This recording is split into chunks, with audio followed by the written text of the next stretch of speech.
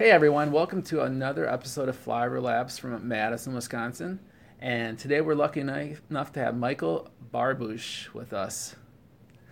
Michael is the founder and CEO of Forward Health Group, which is a population health analytics company based in Madison. So I'm actually in Michael's office today, which is great having to be an interview in person.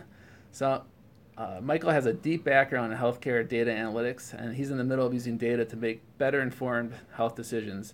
So I'm pretty pumped to learn more exactly what they're doing. So Michael, thanks for coming on the show. Hey man, thanks for coming by. So did I slaughter your last name? It's all good, Barbouche. All right, I got it. All right. Woo.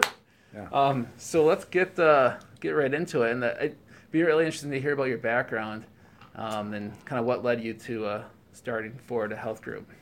In brief, I went very proud Badger alum. Hey, I went to the UW, and I was a pretty confused, but probably okay smart kid. I studied math and I studied history, pretty divergent paths. I don't get a lot of use day to day from the 19th century French history, but I do lean on it on a pretty regular occasion. So outside of Stendhal and Baudelaire, I was just looking at algebra as my path forward. And then I had an old professor, 89 years old at the time, that took me under his wing and said, I'm going to put you to work. And I ended up getting involved in several activities on campus related to UW Hospital and its privatization. And I got the healthcare bug. I ended up... what were some of those projects? Do you remember? What was well, I mean, I was like, I remember sitting at the hospital in the 8th floor conference room and questioning this document I was looking at. I'm like, I know business, but there are so many zeros here. This possibly can't be a balance sheet. They don't have that much money in healthcare. And this income statement, well, they don't make that. I'm reading it wrong, clearly. So it was just fascinating. And I was the only student really in the mix. This was a long time ago, 20-some years ago. And I don't know, I just got the healthcare bug. Yeah. And then went on to grad school immediately in a field that I didn't understand then. I still don't think I understand it today, called health services research. I was basically trained as a health economist, but really just from a data background using my math. I set out a bit prematurely from grad school with no real work experience, and I had a very Forrest Gump-like journey. I'm married to a general internal medicine doctor, and at the time we were, engaged to be married. She was in medical school in the great state of Oklahoma. So I started my career there, and I worked on the payer side, the provider side, the research side, the government side. And everywhere I went, the data just stunk. It was really crappy, and it was quite poor. And so I bumbled around. I made some mistakes. I made a lot of mistakes. Do you remember any of those mistakes? Oh, yeah. Oh gosh. The state of Oklahoma produced, in printer speak, a 4-color, glossy, 50-page brochure comparing the state's indemnity plan, like the state's owned insurance plan, versus these nascent HMOs. And I thought the methodology was flawed, so I made them shred them all. 94,000 copies.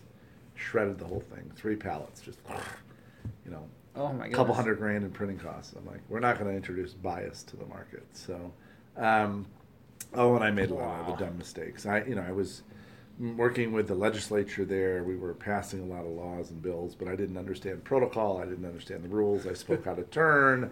I interrupted legislators when they were in session, a bunch of other stuff that you just... But when you don't have a rule book and nobody tells you what the rules are, that's what you end up doing. So I like it. All right. and it was a great way to learn. So my wife and I moved to Madison in 1996, and we've been here ever since. Really for me, how all of Forward Health came about, I had a lot of work, in and around different healthcare settings, as I mentioned. Early 2000s, we were starting our family, and I think I had delusions of entrepreneurialism that I, wasn't quite going to be able to meet, didn't quite have the right idea. But in 2004, I was asked to participate in a project, something that was a very important contribution by our state called the Wisconsin Collaborative for Healthcare Quality, WCHQ.org, a wonderful website, really the country's first ever public reporting website. Huh. And I was very fortunate to be part of that, and upset a lot of people there too along the way, but in the name of progress and getting us to an end goal. So we kind of built this website, we built this measurement approach, and we gathered a lot of data about outcomes. Okay. And that really helped put a lens on a baseline, if you would, on how, as a state, we were doing in areas like diabetes and hypertension and colonoscopy screening and the like. So what would be an example like around diabetes or another area that the website Well, I mean, showed? so like blood sugar control, blood pressure control, cholesterol, and the like, important components of managing diabetes. But in 2004, that was really an era that kind of preceded in large part the advent of electronic records. Okay. Most of the systems hadn't gone down that path. The employer community and the payer community, those who buy healthcare, were like, we want to get to outcomes. We don't want to look at just kind of superficial process measures. We want to understand how patients are doing. And that challenge and that charge was very important. And I took it to heart, and I said, well, there's also the challenge of, for my wife, who's a practicing primary care doc, if I just say to her, well, you're somewhere in the range of 42 to 68, and you're in the middle tier, or, you're 48.7, she's going to say, 48.7 what? And be quite unhappy if you can give the full list of all of her patients to her. So being a math guy, I was like, well, I don't think I'm going to ever gain consensus on what the numerator will be. What's standard, 140, 130, 120 for the blood pressure. I'm not a clinician. It wasn't going to be my role to resolve that. But nobody ever talked about the denominator. I said, well, let me work on that. I'm an algebra guy, and so we built the denominator. What do you mean by that?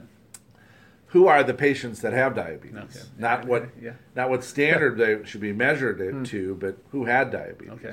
who was in the pot. And by getting that figured out, we were able to kind of look and, if you would, kind of apples to apples, at least say, we've got 6,200 over here in this system, 4,400 in this system, 9,000 in this other system, 400 over there. And it allowed us to work on kind of the more substantive data challenges that were really important for the project to succeed. So we got the website up. It was a great success, spent a lot of time trying to educate across the state. And I was just struck. I mean, we had kind of solved this great riddle. We had built out a way to look at measurement and really set a baseline and then come back a year later and see whether or not you moved the needle. But I would meet with my wife and her friends and others, dinner and what have you, and say, hey, what are you doing with your list of those diabetes patients? And she would say, I don't have a list. I don't know what you're talking about. And there were many of the people that now help us run Ford Health Group that were part of those conversations, including a friend of mine, John Studebaker, who's a physician and had been in medical school with my wife long ago. And I was like, John, what are we missing here? What are we doing wrong? He's like, I don't know. I mean, one would think this data would be available, but it simply wasn't. Because were they supposed to work with it? Were they supposed to get sent that data for their patients, or how are they supposed to? Well, that was the a mystery question. Okay, what are they going to do with it? Yeah. Gotcha. Well, I mean, it's like we got to the end game. Here you are, and you Yeah. need to make it better. And I was Yeah. like, so what are you doing to make it better? I never do anything. No. Well, it was this block of the data flow and the data migration and other things, and again, people were starting to get quite busy with the idea of installing an electronic record, which was very important and needed to be done. But I kept saying, well, shouldn't we have the list of patients who've got gaps in care kind of bubbling up to the surface? And that was just a very difficult challenge at that time. So we started Forward Health Group in 2009 to really address that kind of that measurement gap, that kind of we need to figure out which patients aren't doing very well and figure out a plan to do something about it. And we should probably have a new service or a new solution or a new program or a new intervention, and then we should measure whether or not we did that well. And so that's the kind of the model in which we started. We said, gosh, we're here in Madison, the best electronic record company in all the land. Epic is based here, so we need to complement the work that they're doing. That work in and of itself will be quite busy and keep people quite full. but they're still going to have to figure out, like, so what are we doing with our HIV patients? What are we going to do with, our behavioral health population? There's a bunch of questions. And now as we look, forward in, 2016 and beyond, the way we pay for healthcare is now going to change. We're going to pay differently. We're not going to pay just based on the number of units of service that get done. And so all the more then understanding gaps and lapses and opportunities for improvement become an important part of the work that needs to get done. And how, back in 2009, how did you get started? And who was your first client, and what did you do for them? And did you raise any money, or just kind of bootstrap it initially? So a lot of questions, but yeah, I mean, we were actually kind of getting phone calls before that from venture capitalists and others saying, "Hey, you guys figured out the riddle about how to get that data. Why don't you start a company and sell that data to pharma?" I'm like, no. Would you give a copy to my wife though, and then we could figure out how to sell it? No, we don't think that's important. We don't think you should do that. I'm like, I think it's really important. Yeah. And so there wasn't a lot of alignment there.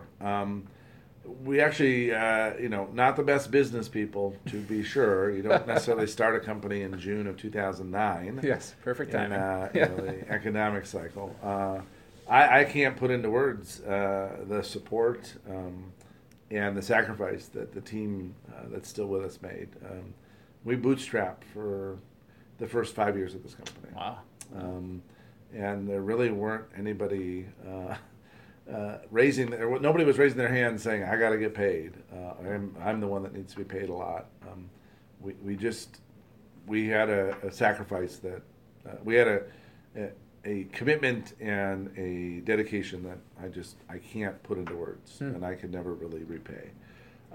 We had our first client, which was a public hospital, within a couple of months, and that was focused on some pretty at-risk HIV patients, and from there we just began to move upstream. But we wanted to start with challenging groups like HIV and other areas that were maybe, let's say, not the mainstream, because in part, if we could get the work and get the data done for a group like that, then it would probably make sense that we could do orthopedics or cardiology, kind of more of the mainstream groups. So part of it was also to kind of test our mettle and test our approach. And what we did, I mean, in part, how in 2009 it was like, well, gosh, these tools you've built as Ford Health are really cool. I've never seen that before. What type of tools? We built some data visualizations. We built some other ways to kind of canvas through the data. But when we would meet with prospects, they were like, "Wow, that's cool," but they weren't buying anything. There wasn't there was no question about buying it. There was no budget. There was no CFO showing up at the meeting asking hard questions. We were ahead of the market, and I certainly say that was the case through 2012, 2013, 2014. That's good and bad. It's hard, but well, I think we knew, and what it allowed us to do was instead just focus on our craft. Yeah. So we knew how to get the data, we knew how to get it cleaned up, and well, what would you do with it? And so we built tools and we built solutions that we knew would be compelling and knew would be intuitive. And we had a lot of time to really focus and do right by our clients, because we weren't under a time pressure. There wasn't a big chunk of revenue to go out and be made, and so we were, in the very fortunate place to get very good at our craft. And with the HIV project, or a different one early on, did you go in there saying, "Hey, let's just look at the data and we probably can find something," or did you have really early on in the engagement, did you have defined outcomes, like this is what we're looking for? This is. It's a great question. I mean, here we are today in 2016. And we literally, last night at a dinner with my team, we were talking about this very phenomenon, which is, even today the practices don't know what they should measure. And there's this whole mountain of quality performance measures that get published hourly, it seems, but none of them really seem to work. They're all about trying to hold people to task. But in my language, those are a bunch of numerators people are throwing out. Nobody's really focused on the denominator. And so we say, okay, well, there's 1,000 new numerator standards. but how's the population doing? How's the denominator doing? And let's track and trend over time a bunch of these and see how they're doing. And let's understand which ones work and which ones don't. And then from there, see where the practice might go. So, I would characterize what we do today and where we sit is really a company that is there to help stakeholders, be it the health system, the physician group, the hospital, the health plan, the researcher, the government, or others, engage with and understand how improvement occurs and how difficult that is in the healthcare space. And when you go into a project or engagement, are you serving one of those parties, or are you usually dealing with a number of stakeholders? I think invariably, more and more, it's a plurality of stakeholders. So that's a tough process. So you have big meetings sometimes. We have big meetings. Yeah. It's really about these, tectonic plates coming together, right? The health plans and the health systems kind of have to figure out how to work together. It's going to be a very new world order together. Most challenging and sometimes fun for me, being married to a physician, I have to say to my wife and her clinical friends, we might enter an era where the health plans are the good guys. I mean, almost unheard of, can't even imagine it. But a lot of this is about healthcare trying to figure out how to correct itself and improve things. And there's plenty of research and plenty of articles that have been in the newspapers that reflect that, we spend a lot of money and we don't get a lot of good care for that. It's time to try to bring some of those things into balance. So from a macro view, do you have a kind of a vision for where healthcare should go? I'm pretty, I was trained by some very esteemed economists, and they trained me very, very well that the only model for the country to go forward was an individual mandate, otherwise what we would call the Affordable Care Act or Obamacare.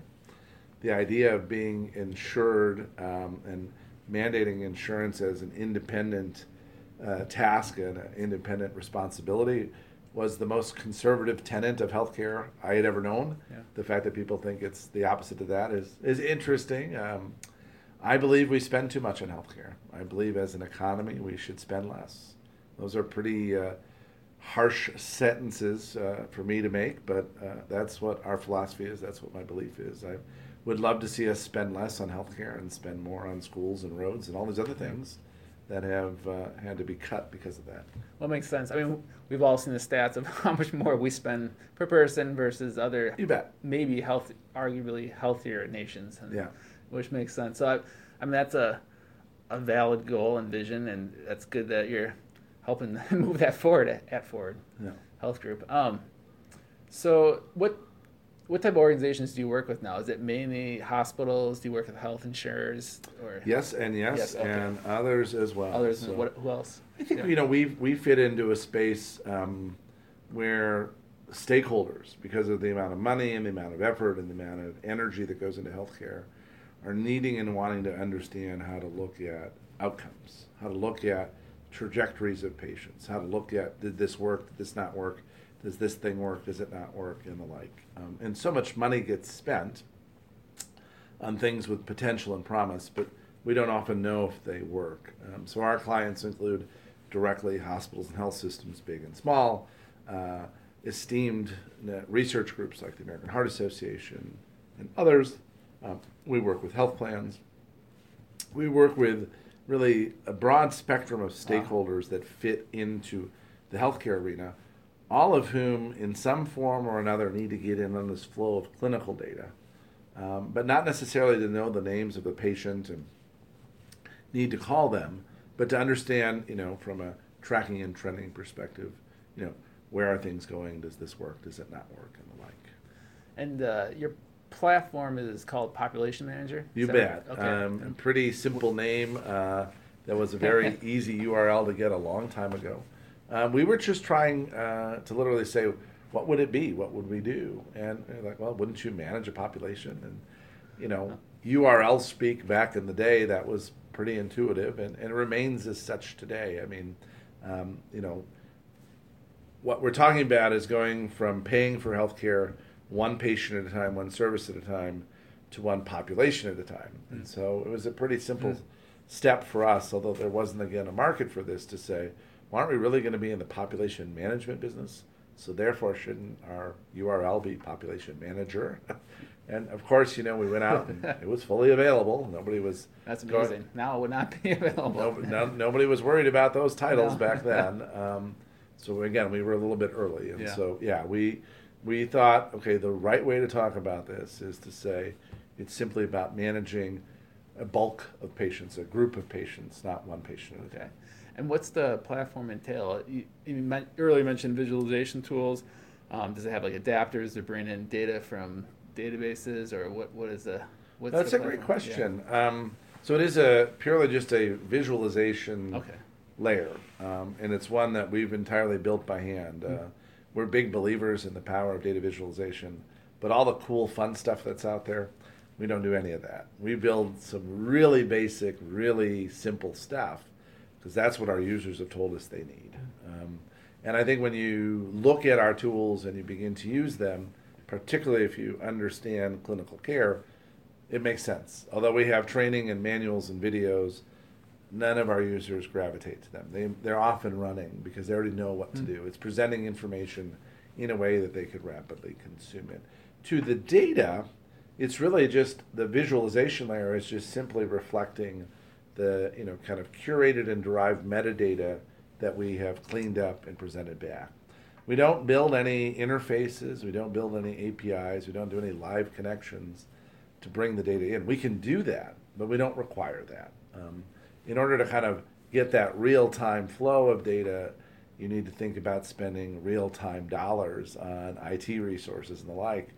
Again, to our approach, we can point to a group of patients and reveal a whole mountain of gaps that doesn't, require any interface. What do you mean by a whole mountain of gaps? When we turn on and we show how many patients need a colonoscopy, or how many patients have poor blood pressure management, or how many people that should be on a drug that aren't, it can be in the thousands of patients. These are big operational challenges. Wow. They're big gaps to fill. And, you're not going to really need to update in real time a bunch of information about a patient's, body mass index, BMI. I mean, if you have a whole slew of patients who are quite obese, that doesn't change tomorrow. If you update that BMI every 5 minutes, it's not going to change the fact that you've got to put them on a life correction course to bring that down, or to bring the blood pressure down, to bring the blood sugar under control and the like. And so it's about understanding what are our goals at a population level, and what are the data inputs we need to see how we're doing. And again, for us, we're meant to be a rich complement, a balance to what you're already doing and should be doing real time in your electronic record. We're not here in any manner to compete with the electronic record. We're here to support that and really help refine the use of that tool. We're not here to compete with that in any way. And I'm curious, do you have a case there? Can you walk us through kind of a typical, no project's probably typical, but walk us through a project like with a health insurer or hospital, whoever and like how you started, and like, if you can keep this anonymous if you want, what questions would you ask, and then like, how would you figure out what to tackle? Like, do they usually come, like, kind of like my question before, do they usually come with you with questions, or do you start asking them questions and then? So I three quick responses. Yeah. The first is, as we see how we pay for healthcare, reimbursement shift, there's more and more awareness on the hospitals, the physician groups, and the health system side that they best be doing something. There's a whole new mountain of demands being put out on those groups to send in data, to send in summaries, to give us results. That burden is scary to a lot of the groups, and it's hard for them. So a lot of them are calling simply to get help and to get started there. So it's like reporting almost. Yeah, but I mean, they don't know what to ask for. Somebody's already asked them. Okay, right. So that's number one. Number two is really more around, wow, we've got this wonderful electronic record but we're not sure what we're supposed to be doing. And for us, then it's really around helping them realize and maximize that investment. We want them, as a system and even as the leadership group that wrote the check to say, this thing's paying us dividends now. So how do we know even where to start? It Sure. might be that's a big. So there's so many places to start. Yeah. But a lot of what makes sense today is to focus on areas, again, that are going to be tethered to that reimbursement shift. So there are some simple things like, okay, how are we doing at the management of chronic care, chronic disease, right? We have a product that just gets you started right in that. Just boom, chronic care. Just your bread and butter, hypertension, diabetes, and the like. The things that would correlate with just about every incentive program that anybody could create. And that just brings up like the people who are most vulnerable, or who are. Do you have a list of like chronic? We have patients, libraries of all the measures under the sun you could create, and Okay. we actually encourage the practices to build their own. Okay. But what we're trying to help them do is get beyond the kind of initial kind of canvas of the clinical side to go a couple steps deeper into. So what's driving this? What are the challenges? We have a remarkable group that we work with in Milwaukee, the AIDS Resource Center of Wisconsin. They've blown past the clinical side and management of HIV.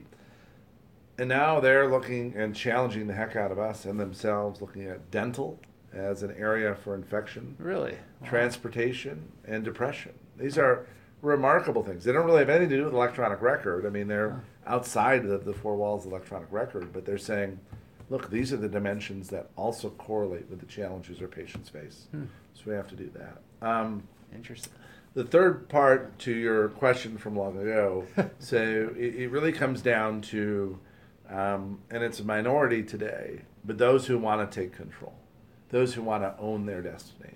And this to us, I think, is the most important, which, we're in this really important time for healthcare, one that we've never been in before, where those who get their data together can kind of set their course and set their path. That may be for another 2 or 3 or 4 years tops, but those who can get their data together and say, here's how we define quality, here's how we define progress, here's what our priorities are, and are willing to share their data and put their data out there, have a real chance to get ahead. And those are the groups that we most want to support. Okay. And who would they share their data internally or with externally? I think it's both. I mean, internally, they need to learn how to share it at full depth and the right people at the right time. Externally, they might only share it in an aggregate view, like kind of overall, and maybe only on a quarterly basis, let's say. But the idea is to bring in as many stakeholders as possible and say, help us, give us the right incentives, give us the right support across the community so we can move the needle in the right direction. So if a healthcare organization came to you and said, hey, we have all this data, we want to be the leaders, you would essentially start kind of with that chronic care and then we might or try to figure out kind of the low-hanging fruit of what's going to add the most value. Yeah. We're really focused as a company on seeing if we can drive physician engagement. We think that's very important. And the reason, maybe it's because I married one, but we think that getting the docs to trust the data is an important initial hurdle. You got to get over that hurdle. We don't think the docs are going to be the ones to do the work, but if they think the data is bunk, if they think the data is just a wreck, you're not going to get very far. And so there's a big part of our work is essentially getting that initial confidence and trust from the physicians and then moving out the data at scale to schedulers and to nurses and medical assistants and clinic managers and others and say, go do something, go get it done. Interesting. Well, that makes sense. I never thought about that. I mean, have you seen where that makes a difference after you? Absolutely. Yeah. I mean, part of the challenge, though, is that you kind of turn on this data, you reveal these gaps, and a lot of them kind of go, whoa, now what? I mean, there's so many things to work on. And these are big systems, and they make a lot of money, and they're very powerful. And turning those ships is not easy, and changing that culture is really not easy. And so, we look at our work as kind of necessary but never sufficient. It's just about getting them started and giving them that opportunity to improve. And how do you get buy-in with some of these organizations? Is it kind of the C-suite, or is it the physicians, or is it everyone? Or It varies by market. It's a great question. I think we're always going to try to make sure we bring the docs along. But more and more now today, to really be candid to your question, I think we're looking at the CFO needing to start to have conversations with the operations leadership and the clinical leadership to say, guys, what can we pull off here? What should we go for? That's very new. In the past, it used to be just volume-based and metric-driven and how much throughput could we get. Now it's much more about what could we perform. Makes sense. Yeah. Well, especially with, how healthcare is going to be paid for differently. Makes sense, yeah. It's a great time. So and we've kind of talked about some, but where do you want to take forward over the next 5 years? Do you want to add to the platform? What do you want to add? You mentioned that you're really interested in working with parties who want to kind of be the leaders in data. Yeah. But what? We built the company really to make a contribution in trying to help fix healthcare. We don't pass judgment. We're pretty open to working with any party, but we're not trying to scavenge the old world. We're trying to be part of where the new world is going. I think in the area of product and product development, there's nothing more important for us to be working on. We need to continue to help our clients get ahead and stay ahead. I'm very proud of the work that we're doing in areas right now that are still very new, behavioral health. And we just did some work in opioid addiction. We have a great tool to begin to understand just how and why opioid RXs proliferate, and not passing judgment and not passing blame, but just understanding, at a very simple level, how does this happen? Where does it happen? What are the sources of that proliferation? And we're looking at this and saying, when we meet with our practices, primary care, specialty care, and you sit down and say, hey, tell us what your priorities are. Talk to us. Fill us in. They'll talk about chronic care. They'll talk about management of new reimbursement models like bundles, and then they'll go, but opioids are kicking our butt. Really? And that's sobering. And we continue to listen to the market and to our clients to understand where our product needs to support them. Interesting. And if you could say what type of inputs go into that model to identify the issues? I think what we're trying to figure out is, for a long, long while, I used to walk around, wave my hands in the air, and say there were two buckets of data. There's administrative data, which was ubiquitous and everybody played with, and there was this new fountain called clinical data. And that was really the data that was unlocked and unleashed in the Wisconsin Collaborative, and a big foundation of our work with our clients through Population Manager. But, it occurred to us years ago that we weren't really tapping into the great potential of claims data, which come from the health plans. We weren't at all tapping into the richness of data that patients would capture. And so now that's ubiquitous. That's part of our world. That has to be part of our strategy and our thinking for every client, is that what are all of the data sources available and how are we maximizing those? And we're not maximizing claims data, for example, in the old way I used to do in the 90s. We're taking it in a very different manner today, which is to say, how do we leverage claims to be a rich complement to the information we're already able to get from the electronic record? What does the claims reveal that the electronic record doesn't fully? And how do we dovetail those two together to see a more complete picture? Do you see the payers and providers sharing a lot of information more than they used to? I think they need each other really badly. Yeah. They don't trust each other. No. But the payers need the data from the providers need the data from the payers. So these guys are going to have to learn how to do that. A lot of that will come through kind of trust. I think a lot of where Forward Health Group will go over the coming years is kind of being that neutral arbiter between the plans and the providers so that the data can be swapped and shared. There will be winners, there will be losers, and ours isn't to pass judgment, ours isn't to pick sides. We do think that data can reveal that, and it should. And a lot of it will be then that those who take the initiative do the much harder work of trying to drive the improvement. Those who get ahead can really have a chance to not only stay ahead but chart their own course. I think a lot of others are going to be very, very powerfully moved around, jerked around, and it's going to be hard. We're going to go through a lot of difficult transitions. But I'd make this open declaration to your podcast audience here. I mean, look in your wallet at the card that is your health insurance. All of us pay higher copays and coinsurance and deductibles and the like now. This is just a transition of where the expense for healthcare goes. And obviously it's going to come on the heads of individual patients. Again, to our overall belief, we need to make healthcare more affordable, not just for the health insurance companies, but also for the patients. And cost of care can't be a barrier to receiving care. So, we want to try to bring that down. And that means, sadly, some people who make a lot of money today probably won't be able to still make that amount of money practicing in the way they did. They're going to have to practice in a new manner and provide care in the language of our times that aligns to value-based constructs. What would be an example of somebody having to change how they practice? So there are rich examples of play right now where the Medicare program has essentially said to the orthopedics community, you need to make some very new good friends. The skilled nursing facilities, the home health providers, the rehab folks, the PTs and others. When you do an elective hip replacement or an elective knee replacement, the collective group of you is going to be paid on one check. So you guys all better learn how to work together and communicate together and transition well together. And if there's a hiccup, you guys are going to have to figure it out amongst yourselves. Wow, I did not know that was coming. Or is it already here? It's here. That's happening. It's here, and it's actually mandated. So it's no longer voluntary. All right. Wow. That's interesting. Yeah. I can see where a lot of organizations are going to need you guys.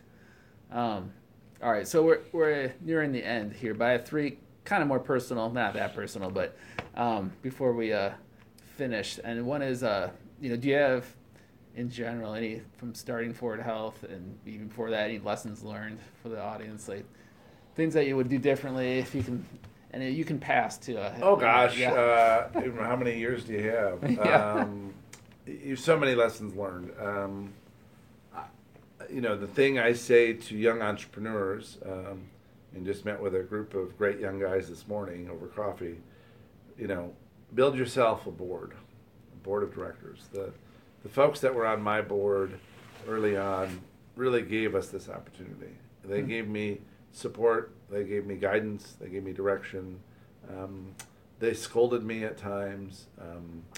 They disciplined me, and they really gave me the ability for us to be here today. And so getting that guidance is critical.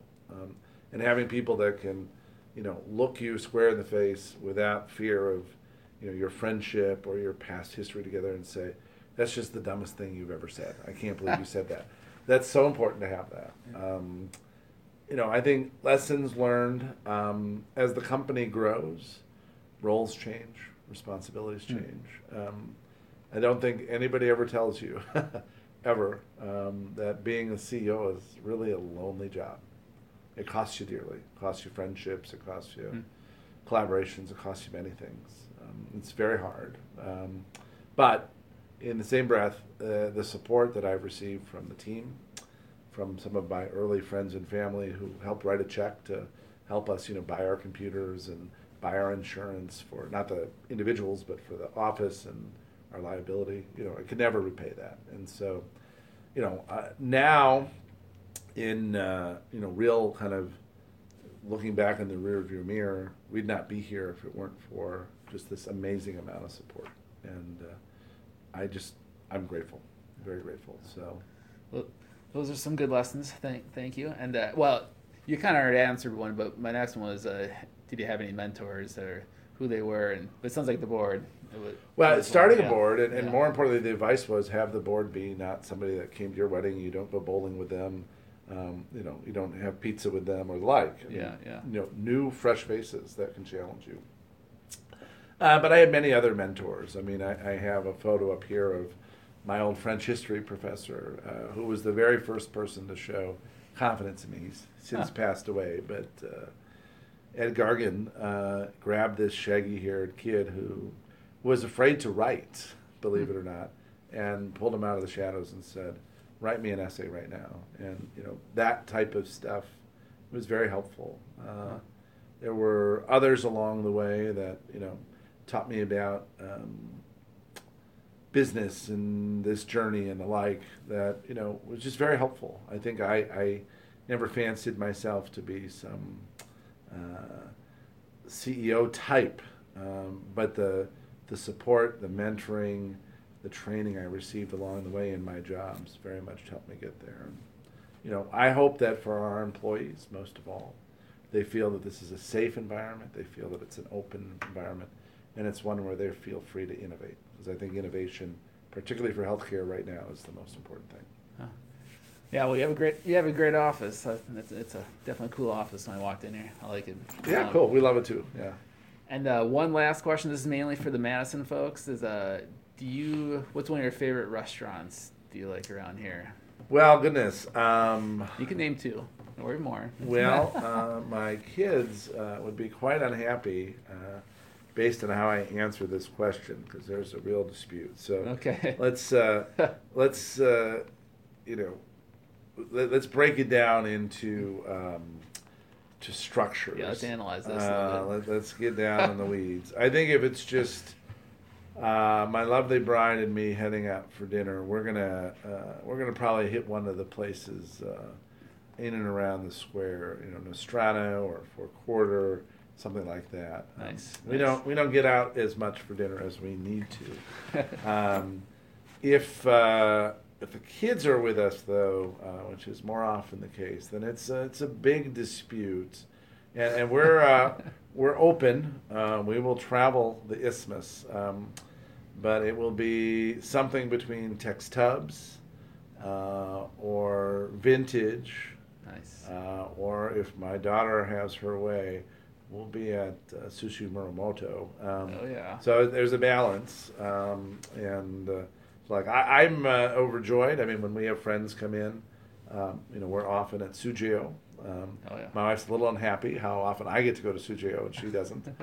So if I had to pick one, I'd probably throw Summer Sugio Outdoor Grill as the best. So. Yeah, that's a great one. And I got one thing for you. Yeah, I'll throw you out a bonus. Okay, I like it. There's an important new initiative underway. This is really work that some of my colleagues and peers in the health tech community have been pushing. The idea of really looking at Madison and saying it is a leadership hub for health IT and healthcare innovation. And a lot of that support and the wind at our backs obviously comes from Epic, but there are many other companies that have pioneered their way through. So in April of 2016 here, there'll be a launch of a new brand and new identity for all of the companies. Forward Health, Moxie, Redox, Epic, all of them looking at our area under the brand name of Health Tech Capital. Oh. And I just want to put in a plug that what we're building in Madison is very significant, and it's very important. And I think it can not only be a great economic engine for our community, for the area, but I think more than that, it can really represent a real kind of advance in helping to fix healthcare. So I'm proud to be a part of it. I think it's a great initiative, and would love to see more and more energy and support and interest flow into Madison to project out to fix things. Yeah, I'm really glad you brought that up. We didn't talk about the health tech in Madison, how that the burgeoning community, and because is that the HealthX kind of helped with that group? There's a Mark Bakken, formerly of Nordic, now with HealthX. Yeah. He's in the mix. Yeah. UW Health's in the mix. All sorts of stakeholders are in the mix. And the idea is to say, listen, we've got something here. It's important, and we need to project it out. Yeah. So interesting. Well, that's a great way to end on a high note from how awesome Madison is. And thanks, Michael, for coming on the show. It was a great interview. Great to meet you, man. Thanks. And thanks, everyone, for listening to another episode of Flyover Labs, and we'll see you next time. Thanks.